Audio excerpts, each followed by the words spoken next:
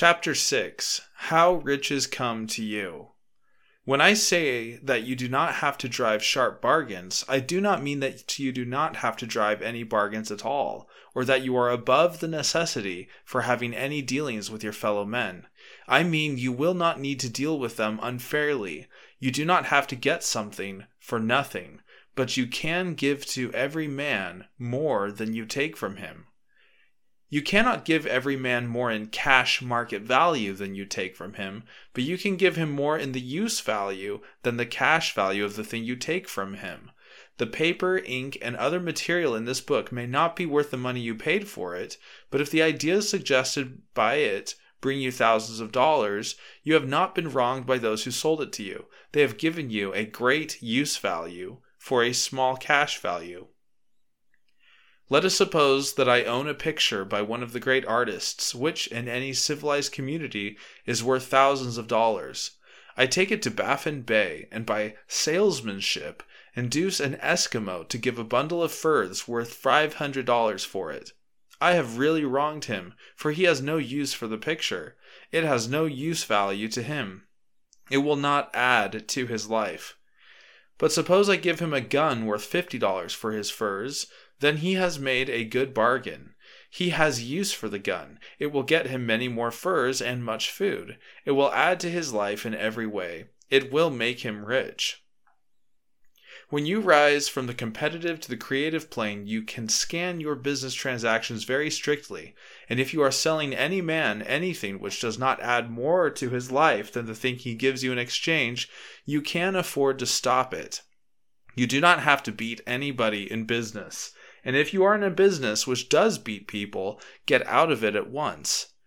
Give every man more in use value than you take from him in cash value. Then you are adding to the life of the world by every business transaction.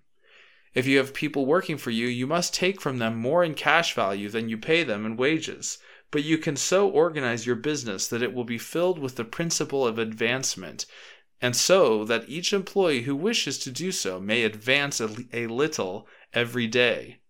You can make your business do for your employees what this book is doing for you. You can so conduct your business that it will be a sort of ladder by which every employee who will take the trouble may climb to riches himself, and given the opportunity, if he will not do so, it is not your fault.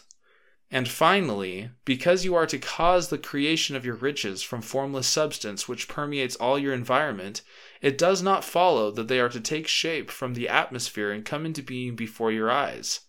If you want a sewing machine, for instance, I do not mean to tell you that you are to impress the thought of a sewing machine on thinking substance until the machine is formed without hands in the room where you sit or elsewhere.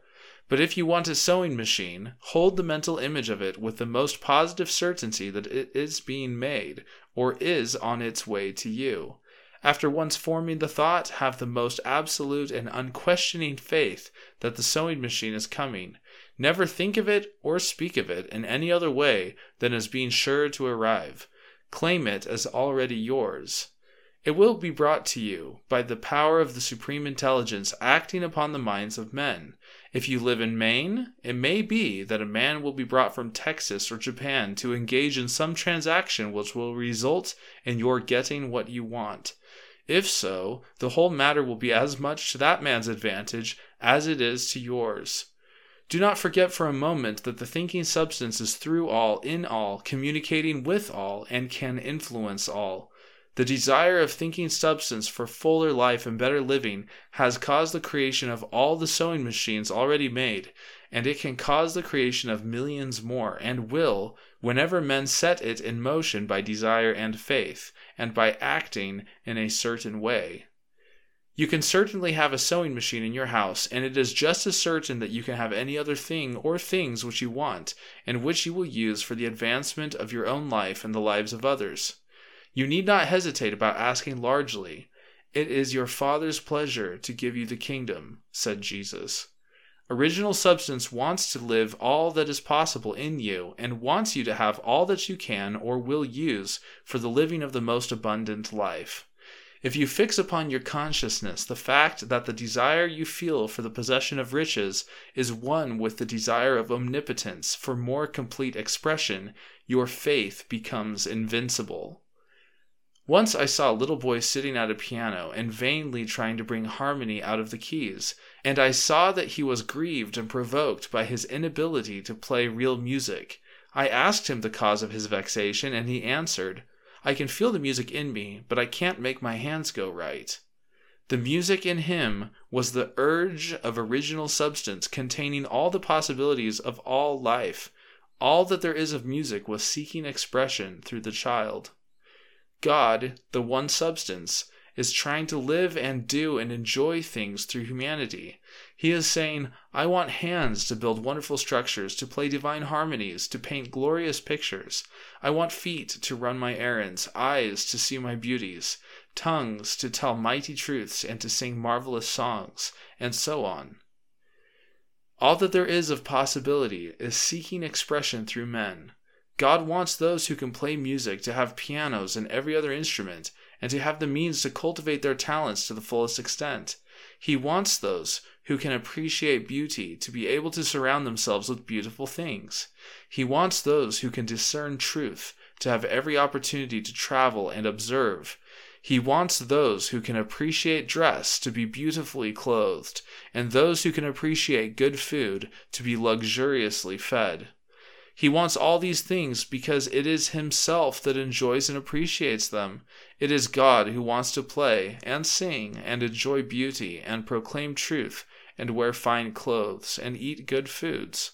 It is God that worketh in you to will and to do, said Paul.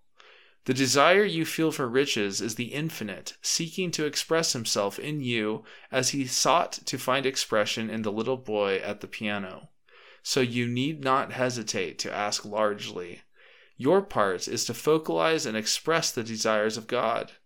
It is a difficult point with most people. They retain something of the old idea that poverty and self-sacrifice are pleasing to God. They look upon poverty as a part of the plan, a necessity of nature. They have the idea that God has finished his work and made all that he can make, and that the majority of men must stay poor because there is not enough to go around. They hold to so much of this erroneous thought that they feel ashamed to ask for wealth. They try not to want more than a very modest competence, just enough to make them fairly comfortable. I recall now the case of one student who was told that he must get in mind a clear picture of the things he desired, so that the creative thought of them might be impressed upon formless substance. He was a very poor man, living in a rented house and having only what he earned from day to day, and he could not grasp the fact that all wealth was his. So, after thinking the matter over, he decided that he might reasonably ask for a new rug for the floor of his best room, and an anthracite coal stove to heat the house during the cold weather. Following the instructions given in this book, he obtained these things in a few months, and then it dawned upon him that he had not asked enough. He went through the house in which he lived and planned all the improvements he would like to make in it. He mentally added a bay window here and a room there until it was complete in his mind as his ideal home, and then he planned its furnishings. Holding the whole picture in his mind, he began living in the certain way and moving towards what he wanted. And he owns the house now and is rebuilding it after the form of his mental image, and now, with still larger faith, he is going to get greater things. It has been unto him according to his faith, and it is so with you and with all of us.